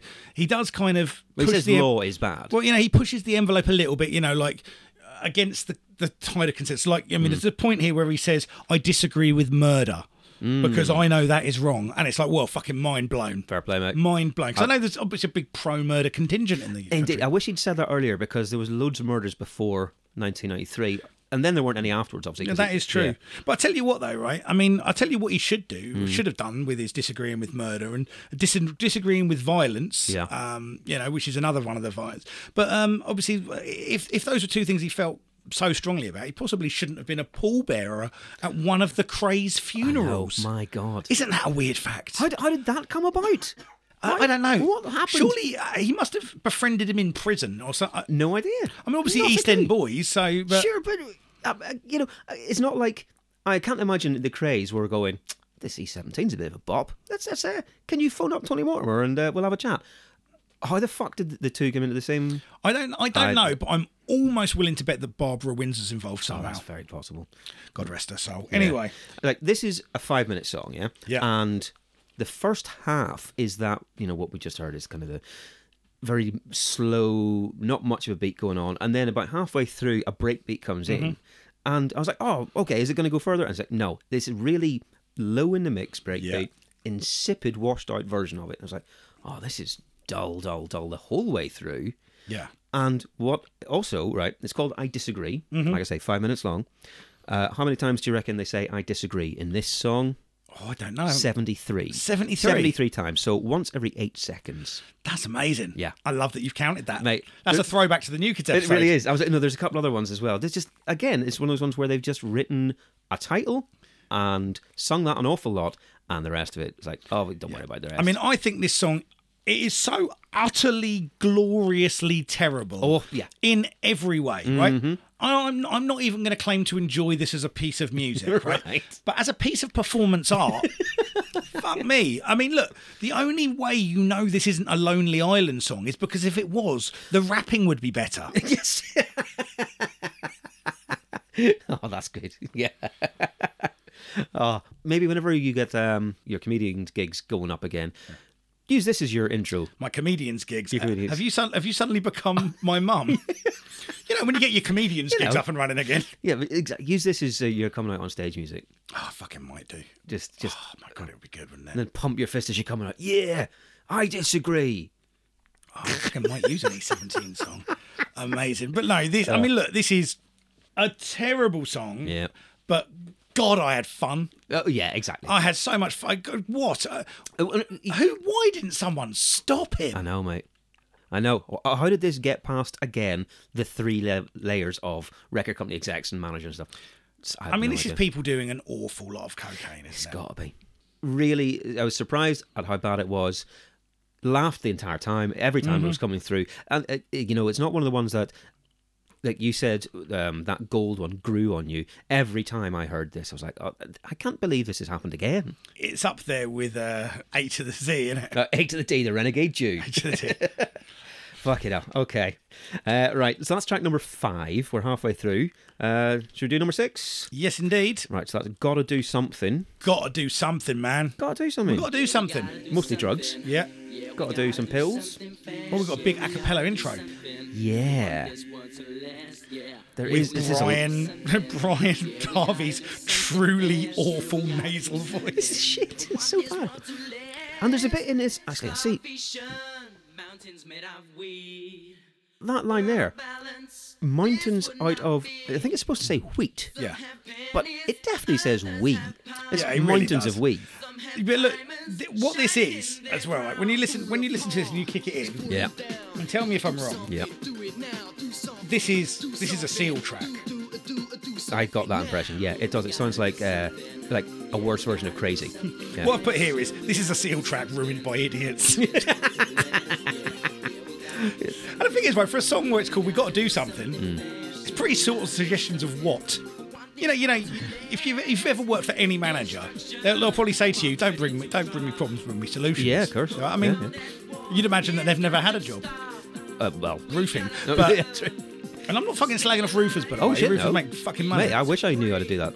But this is terrible. And like you said, there's no actual solutions being proposed. It's just, we should do something about these bad things. Yeah, we've got to do something. We've got to do something. Well, you're going to do something. I'll do something. Well, We should absolutely. Oh, so we're all going to do something. Fucking brilliant. And the Problem song ends solved. for anyone to. But there's some fucking lyrics in here, right? Yeah. Another one of Tony's raps, surprisingly.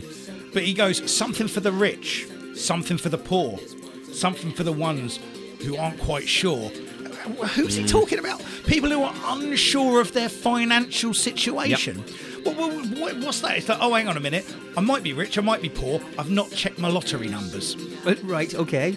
Yeah, or let me see if my horses come in. Yeah. It's like, no, I started off the day with £1 million, but I put it all on black. Haven't turned around and looked at what it was yet. Fucking, what's wrong with you fucking people, man? And the lyric, the do...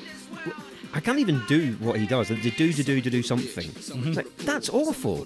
That's, again, you're forcing something into a line which doesn't work. Yeah. Do something. Do.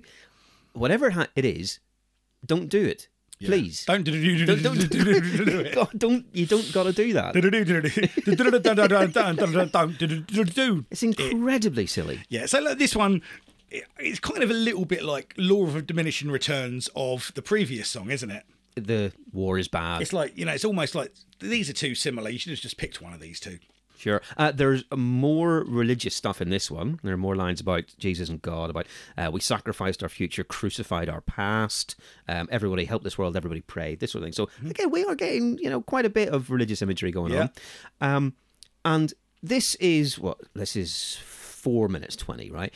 And the last 90 seconds or so is just a repetition of, we got to do something, we got to do something. And it sort of gets a little bit louder, the beat gets a bit heavier as it ramps up and up.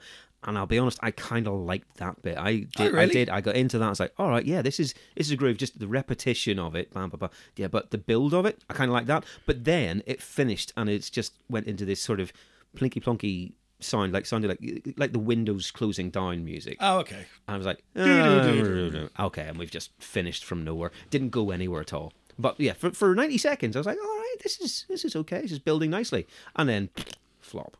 But no, overall, shite. Real shite.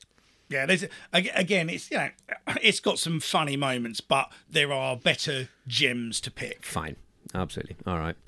So track number 7 then. Slow it down. Slow it down. Well. So yeah, my initial thing on this was like, oh, that's a nice beat, and then, oh, this is not a nice vocal.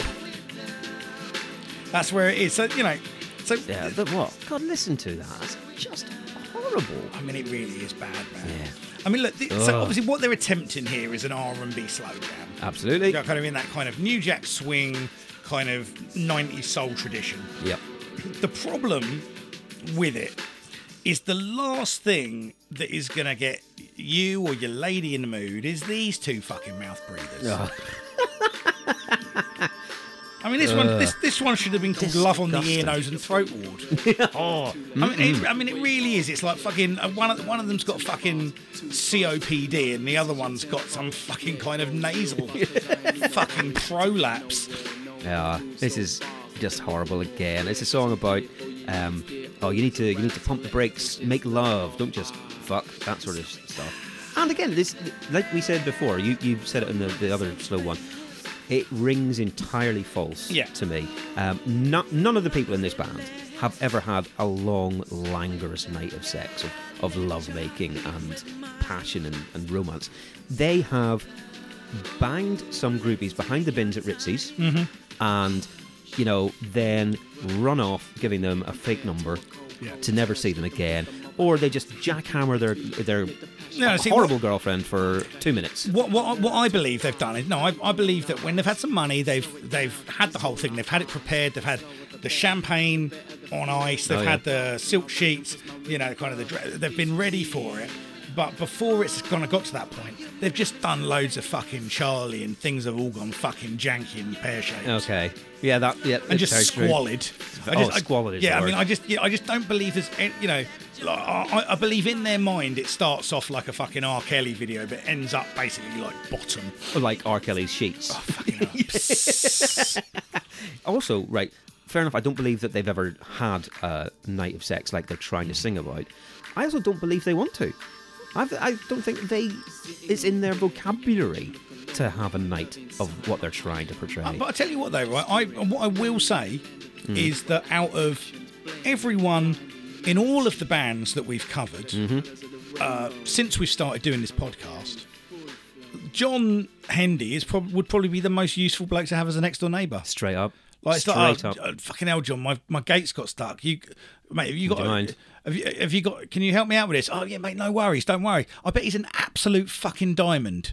Yeah, sure. I bet he's like, I bet he's got a load of good stories about the good old days. Oh my! But he doesn't take it too seriously. And I bet he's, he probably has the piss taken out of him on the job site all the time. So he's got a very thick skin. Yeah. Yeah. I bet you on the job site, as soon as someone finds out who he is and that sort of shit, I bet you songs like this suddenly get put onto the shuffle. Oh mate, I bet he's Oi, John, remember this one? Slow it down, mate. Slow it down, mate. You couldn't slow it down much, could you? Tea break. I'm saying it because he's quite slow at doing his job. Oh god. Anyway, right. I mean, this is to me incredibly dull as a song. It sounds like they've just stolen a soul beat. Yep. And put some softcore smut over the top of it with heavy breathing and gone, that'll do. Will that do? That'll do. This was a fucking single. Let's be honest though, right? We got to be fair to them. They have poured their heart and soul into Deep. Well, yes. And this is what's left. Okay, this is the puddle afterwards. And this is the wet spot. Right? And that's a good analogy, right? Because, I will put up with a damp spot because I've had the night of passion, right? And if I get to have Deep, I'll have this. Right, if you have to. Okay. Yeah. Do you know what I mean? Cause and effect. Yeah. I'm all right with it. I don't want to hear this song ever again. No. But if you said to me, you can never hear Deep again unless you hear this song, I'm like, okay, I'll hear this song. You'll make that deal. Yeah. This was, like I said, this was the fourth single. And this got to number 13 as well. Right. So relatively good. Relatively. I mean, that's fan base. Oh, it absolutely is. It's fan base and it's teenage girls thinking that this is sexy. Yeah. It went top 20 in the UK and Ireland. It got to number 1 though in Israel because apparently they're a bunch of perverts. Nice. Yeah. And the video for this is as dull as you'd expect from the song. It does feature them kind of in a load of very 90s bright United Colours of Benetton style clothing, trying to be a bit sexy. And it's cringy as all shit, as you can imagine. And more absolutely stupid hats. I might try and get a collage of the hats in the videos, just as how bad they are. But when I was watching the video for this on YouTube, there are only 23 comments on the official upload of this from London Records. And most of them are going, oh yeah, man, this brings me back, or this is just as relevant today as it was in 93. But the very first comment that was on there, right at the bottom, was just some bloke going, did it always sound this crap? Amazing. That's it. Amazing. And I'm guessing it probably did, even at the time. Surely people must have. I mean, realised. look, man, there are a lot of kind of 13-year-old girls that lost their virginity to this song. Yeah. And I regretted it since. you know, and I've never been able to drink a Bacardi Barista since. Yeah. Anyway, Right, right. okay, So so- let's take a break. Yeah, we're 2/3 of the way through, so we'll do the singles this week. All right, so the singles for the week, February 21st to 27th. Number 10, we saw it last week, is West End featuring Sybil, The Love I Lost. Number 9, down from last time we saw it, was Whitney Houston, I Will Always Love You. Finally off the top of the charts. Number 8, and you're going to know this. See how quick you get it. Yeah, that's Depeche Mode. I Feel You. Yes, it is. Absolutely. And so that is, I think, a new entry at 8 for this one. That's a big tune. That's low for a Depeche Mode For a single, yeah. I mean, that is such a good song. Whenever that came out, I loved it because I had really enjoyed Personal Jesus and stuff off Violator. This was the first thing since then, wasn't it? Yeah. And when this came out, I was like, oh, that is a big, heavy, bam riff. Really enjoyed it. Just hard, heavy. Really cool. We're doing this album, aren't we? We are in a couple of podcasts time. We're going to have to do the full album. So number 7 is E17's Deep, which is obviously we just talked about. Number 6, Michael Jackson, Give In to Me, which is why his album's back in the charts. Mm-hmm. Number 5, actually, I'll not play this because we're going to have to do this. Lenny Kravitz, Are You Going to Go My Way? Ooh. Is in at 5, and we're going to do that album coming up. Yes, we are. So we'll let's talk about that then. Number 4. You'll know it, but it's a big, long intro. So it might take a while to get. And I kind of only... The main thing about this is her having 2 songs in the top 10 at the same time. Whatever you need, Is it Mariah? Nope. anything you want done, baby. Oh, it's fucking Whitney Houston. It is Whitney Houston, I'm Every Woman. Yeah, I'm Every Woman, And Climb Every Woman. I really like this tune. I think this is a very catchy song. Climb Every Woman. So it's number 4, and I'll Always Love You is number 9. So yeah, one of them's going down, one of them's going up, which is how she did her drugs, I believe. Hey. Fuck me. Number 3 is a double A side, and this was the new one. Come into these arms again and lay your body down. Ringing bells. Yeah, it is, but I don't know why. I mean, I think this one was off of a movie soundtrack, and we've done the album that the other song the other double A side bit came from. Nah, not gonna come. Nah, gone. Annie Lennox. That's it. It's Love Song for a Vampire. From Interview with the Vampire. I think so. I think it was, wasn't it? Yeah, it's double A side about with this time. Little Bird, which was obviously off Diva, which is why Diva's back in the charts at that point. Okay, that would make Yeah. sense. Number 2, and we did a different song by these guys in the last podcast, so they're chucking singles out at a rate of knots.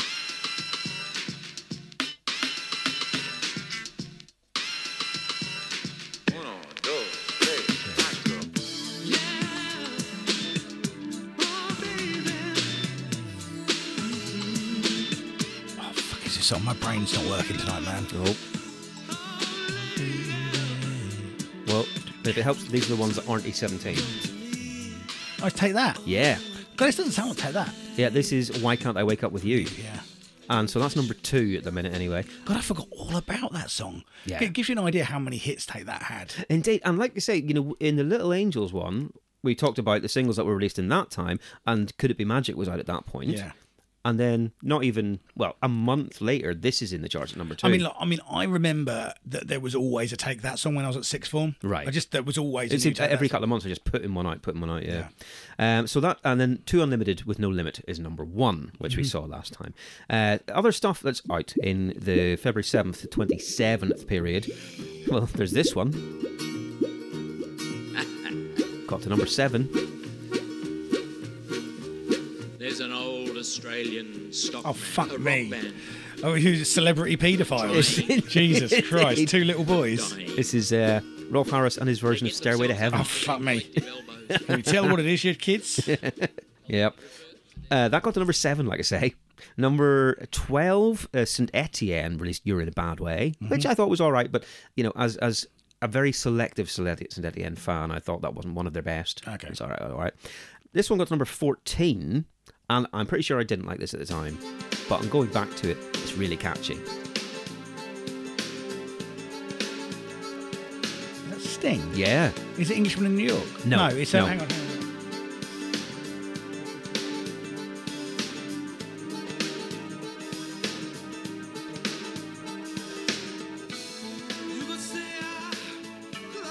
I mean, it's one of those ones that if you sing if your I way... ever lose my faith in you. Yeah, absolutely, yeah. You sing your way through to the chorus. Lose Yeah. my faith in- Yeah, it was a good chorus actually. It and is. I'm not fucking with that tune. No, it's a big, catchy chorus. Thunder released A Better Man. We've got to number 18. The fuck? Again, fan base on that. Poison released a song called Stand. Never heard of it in my life. No. No. All right. This one only got to number 32. And this was the first time we'd seen this band.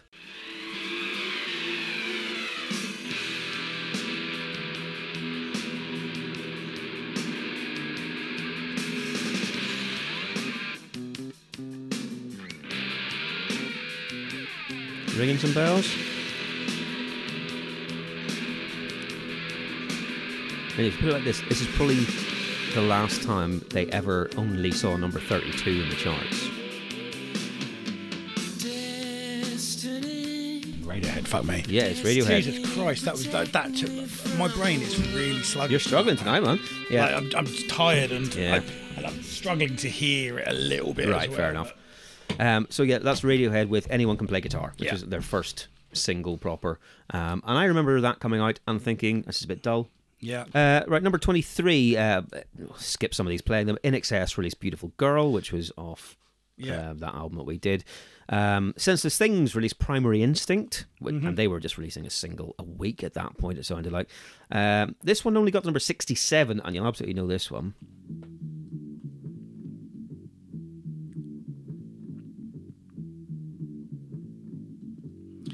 Oh, it's fucking Tribal Quest. Sorry, Nope. I can't hear it very well.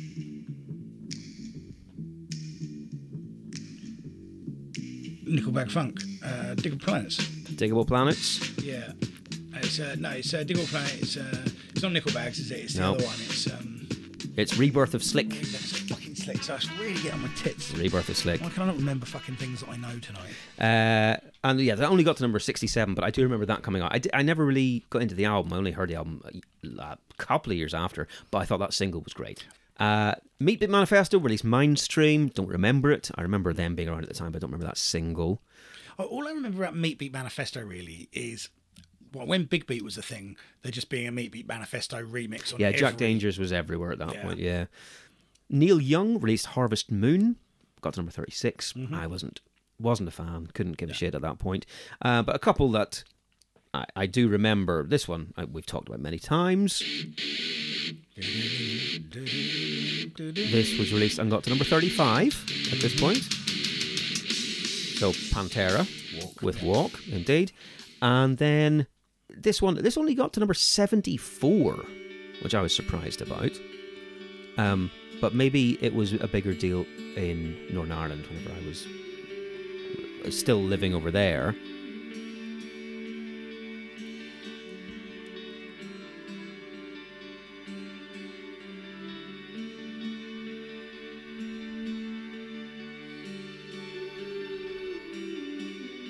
This is Cranberries or something. It is the Cranberries. Which one?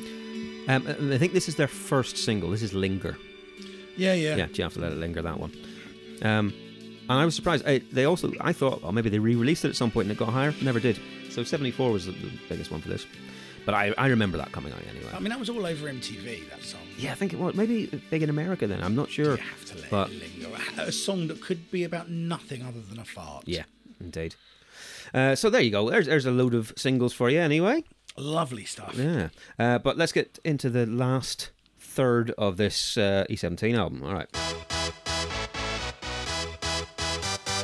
This next track is called I Want It. Indeed, track number 8, I Want It. There it is.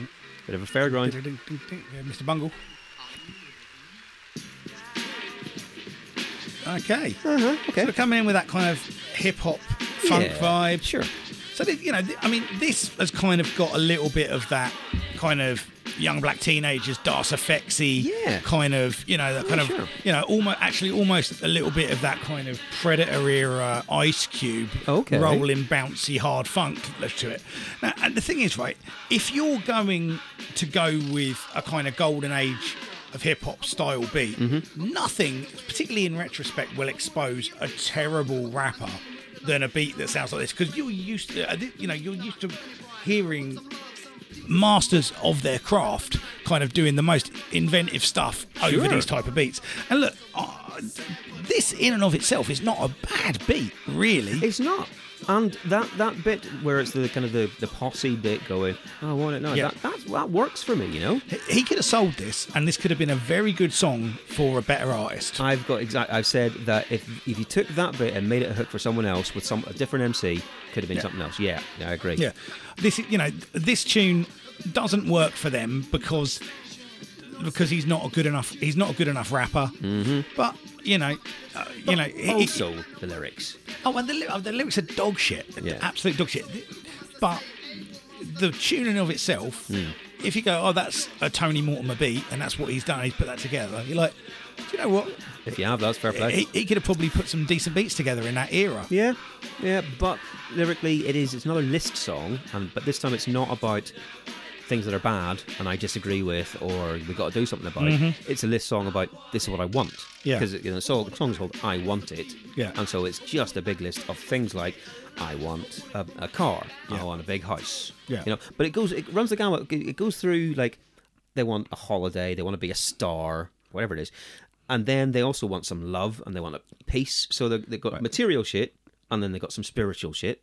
Okay, but all this stuff that they want. I suppose as long as they don't buy it with actual gold, it's no fine. Gold. No gold. Yeah, I mean, there's no conflict of interest here, is there? No. But then they get into some ridiculous nonsense, because fair enough, who doesn't want a nice house? Who doesn't want a nice car? All that shit. But then, for example, one of the things he says, he's trying to impress upon you just how badly he wants some of these things. One of the lines is, I want it like butter wants to be with the knife. Yeah. We're back to this metaphor again. Don't go what? And then I want it like a tear from an eye wants to cry. Yeah. Well, the tear doesn't cry. The tear from the eye wants to cry. Well, no, it doesn't. The eye wants to cry. Yeah. Or it probably doesn't want to, because who wants to cry? Anyway, it's just some nonsense. It's absolute gibberish at this point. And 5 minutes 40, this one. The song's called I Want It. How many times do you reckon they say I want it in that time? Oh, I'm going to go... Well, we were at 73 before. 73, yes. On a shorter song. I'm going to go 86. 107. 107. So once every 3 seconds. Wow, on average. That is impressive. Just forgot to write anything else. Could have been a good song for someone else. That's where precisely that bit. The told you that I want it, and now I'm going to get it. That bit, hip hop beat behind it. Cut that. Bam. Someone else. You're in. Yeah. Send it to the Lords of the Underground. Fine. Anyway, right. So that's number 8. Number 9, then. Number 9. Right. This is the big single. The big single. Okay. And this was actually the 6th single, so the last one, because we had the release of the single West End Girls. Their version of West End Girls had come before this, which was added to the album in a re-release. Yeah. But this was the final single from the album, released December 1993, and got to number 3, the highest placing one. Look, man. So we've got the big keys. Yep. Brian sounding vaguely human for the most part here. I mean, still but pretty. no, but hang on.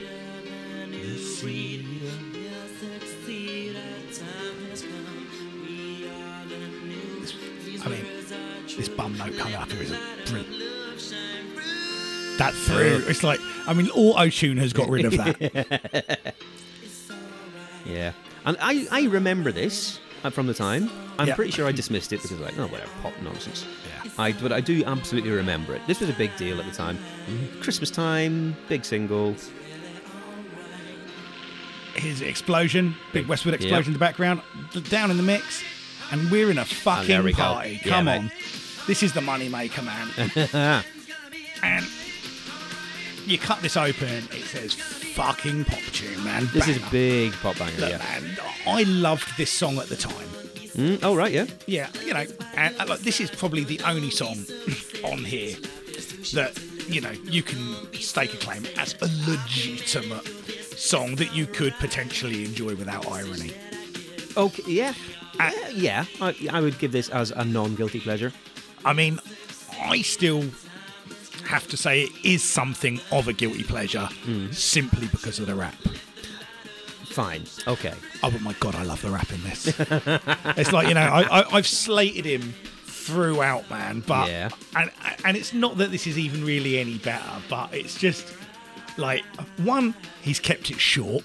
Thankfully. Yeah, Absolutely. he's kept it short. It's just it's a little interlude. It comes in like a little fucking palate cleanser, and it's fucking great, man. I mean, it's just so much fun. I mean, it's pop rap of the most basic, lowest common denominator level that he's doing.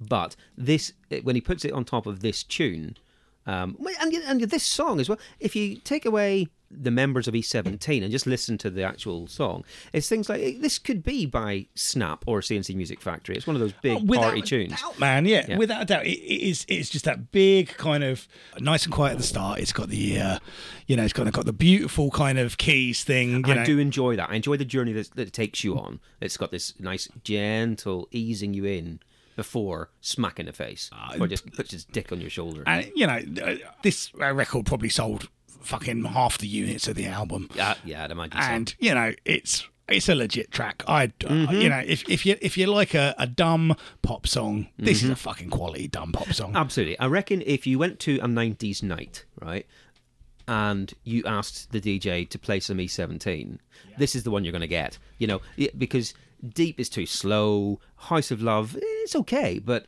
if you're going to choose one, it's going to be this one. I mean, if it was nearer Christmas, Oh, you get Stay Another Day. You get Stay Another Of Day. course. But no, for a dance floor hit, this is the one, surely. Yeah. Yeah, this got to number 1 in France, Ireland, and Switzerland. Nice. Number 2 in Germany and Latvia. It reached number 1 for 7 weeks in Australia and wound up being the 4th highest selling single of the year out there. And it also reached number 1 in Israel as well. They were all over E17, apparently, Israel. really, they were, weren't Lovely, they? man. Middle East 17. Middle East 17. Oh, fucking, there must be a covers band out. If they were that popular, there imagine. must be a fucking covers That would be band. amazing. There was a review that I read of this single in Music Week at the time. So Music Week is kind of the music industry I know. Yeah, Bible. yeah. And so it seems both over the top and entirely misinformed. Right, quote is, "It rings the changes, a reggae roller coaster that moves from a UB40 style lead vocal through ragga and dub." What are you on Pardon about? me? Where does it... This what? song? No idea, mate. It's a different song. They're listening to a different song. They must be. Yeah. Maybe They put on Apache Indian. It's fun. Fucking hell. Cheese and a cake and a bun. Doing a voice. Yeah. All I'll say, man, is I'll say... take your nightmares, change to dream, flowing like a rhythm, like a stream. Fear no evil, fear no man. Open up the mind, and the beat goes bam. Rip and rolling, running smooth. Fuck it, I can't bother. But, I love that, man. I love that fucking song. It's so fucking good. Anyway, This was covered by a few different people. Wigfield did a cover version of this in like 95. Okay. So not long after. Kim Wilde did one in about 2011. Wow. Which is not good. And a punk band called Axel Sweat did one in like the following year. Cool. In a punk style, exactly as you'd imagine. I used to sing this song at people all the time. Is that right? I think Okay. I probably floated doing a cover of this in a band that I was in at some point. It would make sense. That would work in a lot of different ways. Yeah. The video for this is one of the more high quality videos, shall we say? It's the money spent on it. They're on a stage and there's a crowd of screaming teeny girls in front of them, and there's a lot of choreography. They're wearing kind of all black outfits, matching all black outfits, and ridiculous hats. Fucking stupid hats once again. Yeah. The choreography is pretty bad, if I'm honest. There are bits where it looks like someone's just lying down on the stage. Yeah, I mean, none of them could dance, as I recall. No, honestly, they couldn't. And the 2 people in the band who were supposed to be just dancers are shit.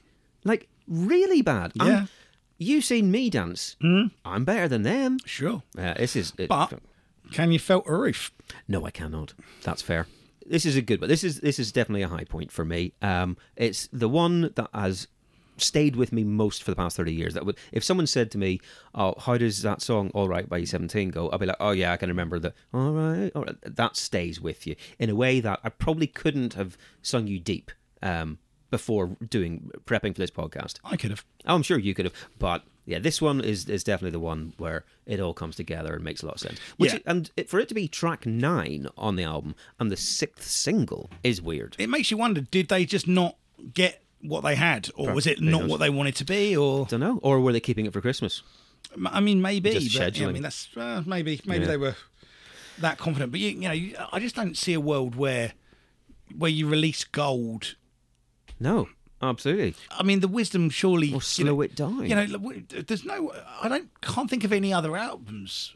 Because not many albums support 6 singles. Sure. Obviously, a lot more albums back then did. Yeah. But I can't think of another example where the 6th single is the strongest single. No. I mean, that would be a good conversation to have, trying to think of some stuff, but that would never really happen because, of course, it doesn't happen. You go with your strongest single first. Probably like Rumours by Fleetwood Mac. Oh, sure. Or something Thriller, like that. Maybe I can't remember what the 6th one was. I'm sure it was brilliant, but it wasn't Beat It or Billie Jean. Yeah, it wasn't Beat It or Billie Jean or Thriller. No.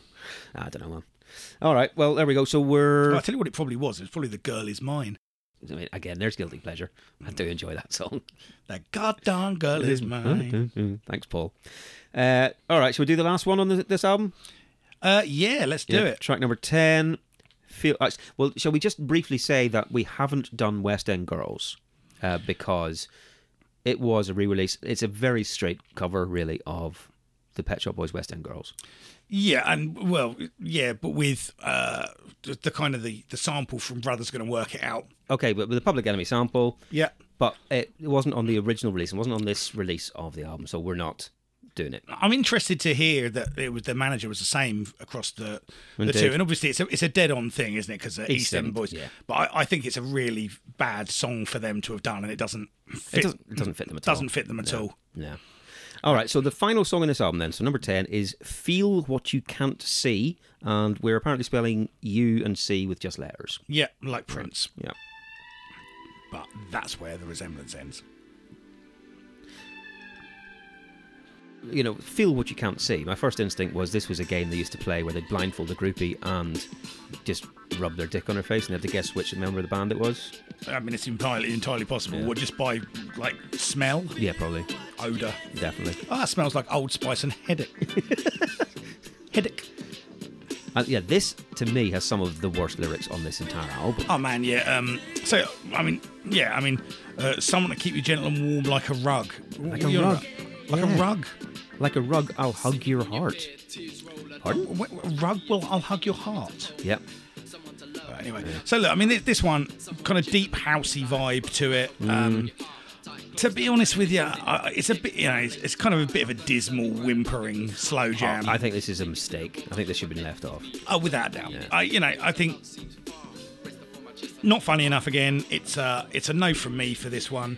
Bit of a kind of a petering out way to end the album. Yeah, that's the other thing. After you've had It's All Right at track 9, to finish your album with this is a mistake for me. Yeah. It's what's in your heart, not just what is in your hair. I'm pretty sure I know what we're talking about. Hair. Yeah, that's the line. I know. I don't want to think about it. So yeah, all right. Well, look, let's. Oh, it did remind me of that. What's in your hair? It does remind me of the joke. How much does a Cockney pay for shampoo? Don't know. Pantene. Fucking hell. Wow. Yep. It's too late for that shit, my friend. I was trying to think of somewhere I could get in. What's Brian Harvey's favourite ice cream? Feast 17. Oh man. Yeah. Is that where we're at? Indeed. I mean, in terms of, and this is a fact, in terms of shit puns, there apparently is a restaurant in Walthamstow called Eat 17.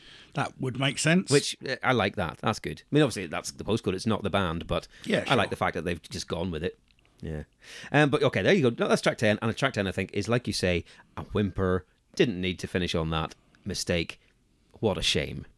There are then 3 other songs that are on the album, but they're all just remixes of previous songs that are on here. There's a remix of Gold, a remix of Deep, and a remix of Slow It Down. So, Yeah. whatever. And- Don't give a fuck. Yeah, I think the gold one is possibly a slight improvement on the original. The deep dark mix is no real good. I listened to him in case there was some more fun to be had, and it was nothing. Didn't absolutely. really add anything to it. I didn't No, think. it's a strange decision to me just to fill the album with remixes because they didn't have to. This wasn't the time period where everyone was going, we have to use all 77 minutes of a CD yet. It wasn't where everyone was doing that. So I don't understand why they chucked these on the end. Well- again, I suspect they had fucking 30 mixes that they couldn't use anywhere else. Yeah. And they were like, oh, chuck it on the album, I guess. And there was always remember the thing at the time that there was the chart show, wasn't there? Yep. So there was always the chance you could have a kind of a breakaway hit on the dance chart. Oh, I or see. something Right, like that. sure, yeah. Yeah, the urban chart or whatever. So yeah, it was always kind of you can hit a different market, right? Okay, so before we do the wrap up, we obviously, as we always do, we kind of set this record out to Twitter to. Yeah, man. Yeah, we said that we were going to be doing it, and what did people think? If they had any sort of personal recollections of So it? yeah, we got not as many as always. Our good mate Darren said, when I think about this album, all I think about is hats, ridiculous hats. Mate, honest to God, I will do my best and go through the videos and just get some screenshots because there are more than you would think possible stupid hats going on. Oh, absolutely, mate, absolutely. See, number one rerun got in contact again, and I can imagine that they would have been E17 fans at the time. They've said no matter how ridiculous they did look in the singles, this was way superior to what Take That were doing at the time, and I will fist fight anyone who tells me. Oh, mate, it's you all might right have to in the fist fight my wife, in which case No, that's it. I cannot say what she was saying about E17 fans earlier. I can't fall out with those guys. No. Right. My old schoolmate Phil Guthrie, his remembering is that E17 were kind of fun for a bit and didn't outstay their welcome. Also, House of Love is a banger. Well, fair, it is. It absolutely is. I He's think right. House of Love is a banger. I mean, that's not the one I would bring up, to be honest with Right, you. It would but that's what always came be to his all right. mind, yeah. But, fair I mean, play. there's someone else, MF Zoom on Twitter. He also said that was his entire quote was "House of Love is a banger." That was his whole thing about E17 for him. So yeah, no, obviously some people much prefer that one. Fair dues. Jackie from Bird and Button, Yeah, lovely. she said Hey, her Jack. only thought was he ran himself over. Yeah, well, that's, well, as I say. That's one of the things that comes to mind. We're not laughing at people with mental illness, but we are laughing at Brian Harvey a bit, if I'm honest. Yeah, that's going to happen. But yeah, okay. Thank you guys for getting in contact as always. What's our next album that we're going to be doing? It is Lenny Kravitz. And I'm not sure, was it his debut? Are You Going to Go My Way? No, he had Mama Said first, Oh, of course didn't he did, right. But this is his first number one, I guess, then. But yeah, that's the next one that we're going to be Lenny So Kravitz. yeah, so tweet us in if you like that. We'll put a tweet out anyway. Yeah, sure. But anyway, so look, let's do a wrap up of this Right. record. All right. What was your overall take on this record? My overall take was, it's fucking terrible.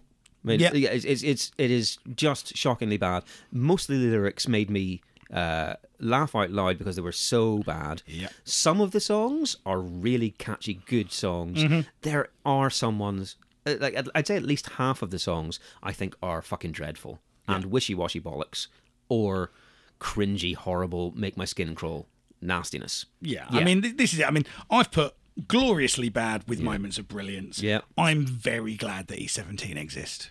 Oh, definitely. That's I think they add something hilarious to the zeitgeist. fine. And yeah, I would rather listen to this album over and over than some of the po-face shit we've had to deal with in our time. Totally, mate. Oh, we had to do Little Angels last time. I would take this over that every time for sure. I mean, this was but hilariously I'm also bad. very glad that I don't have to, for any other reason, listen to this again. Okay, Because so I shan't. what you will have to do, though, is we're going to have to choose some songs. Yep. We have to pick a number between 1 and 3. Yes. What's your number? My number would be 2. Okay. What would you go? I mean, You're looking like you want 3. well, look, right. I would go 3. Yeah. But I'm well aware of the part of me that would go 3. Right, sure. I'm well aware that really It would be for ridiculous reasons. I would be bulldozing. I would be bulldozing a point through. Right, Okay, that's sure. what I'd be doing. Sure. And I'll probably save that for something I feel a little bit more passionately about. Right. All right, uh-huh. Okay. So. All right. So if, Now, which direction do we go in? Okay. That's the thing, right? We've got the obvious banger single in All Right that we agree. Yeah. That would definitely be the shoe-in. yeah. Right. probably everyone listening knows that song. Right. So is that the direction we want to go? Right. For me, the 100% shoe-in, the thing that I really want on there is Deep. Yeah, no, that's fine. 'Cause Those would be my two choices. Yeah. Yeah. There is a really, really big part of me. I know exactly what's You coming. know what I I'm know saying. exactly what's You coming. know what I'm saying. And look, every time I listen to that playlist, Yeah. that's every time that song came up, I would laugh my arse off. Yeah. But I don't know if that's a reason or not. You know what I'm saying here. I disagree. I disagree, but I think in the spirit of not letting the joke get old, Right, sure. I think maybe we go. I don't know. Did we put that New Kids one on? I can't remember what we did with that. I think we might have We done. did as Stay With well. Me, baby. It's on there. We could, if you want to put it on as a third, we could put it on. Oh, fuck it, let's do it. All right, fine, Right, it's we're done. all in. You get it, Okay, motherfuckers. That's done. done. Right, okay, so, and what I will say, I've been looking forward to recording this episode all fucking week, I've got to say. Yeah. I can't believe you listened to this 3 times today. I was having such a fun time. Brilliant. with it. Anyway, right, guys, thank you for joining us as Yeah, man. always. Let us know your thoughts on the podcast on all the social medias. If you want to buy us a cup of coffee or something along those lines, you can do it via our PayPal link. We'll catch you next time. See you Absolutely. around soon, motherfuckers. I've been Dave Fenson. I've been Krista Greer. Bye. Bye. Thank you for checking out this episode of Pop Collaborate and Listen. It was produced and edited by us, for which we can only apologise. We're on Twitter at PCL Podcast, on Instagram also at PCL Podcast, and Facebook.com/PCL Podcast. All of these, plus links to our various Spotify playlists, etc., are on our website, which is PCLpodcast.com. Please feel free to get in contact via any of the social media or on PCLmusicpodcast@gmail.com.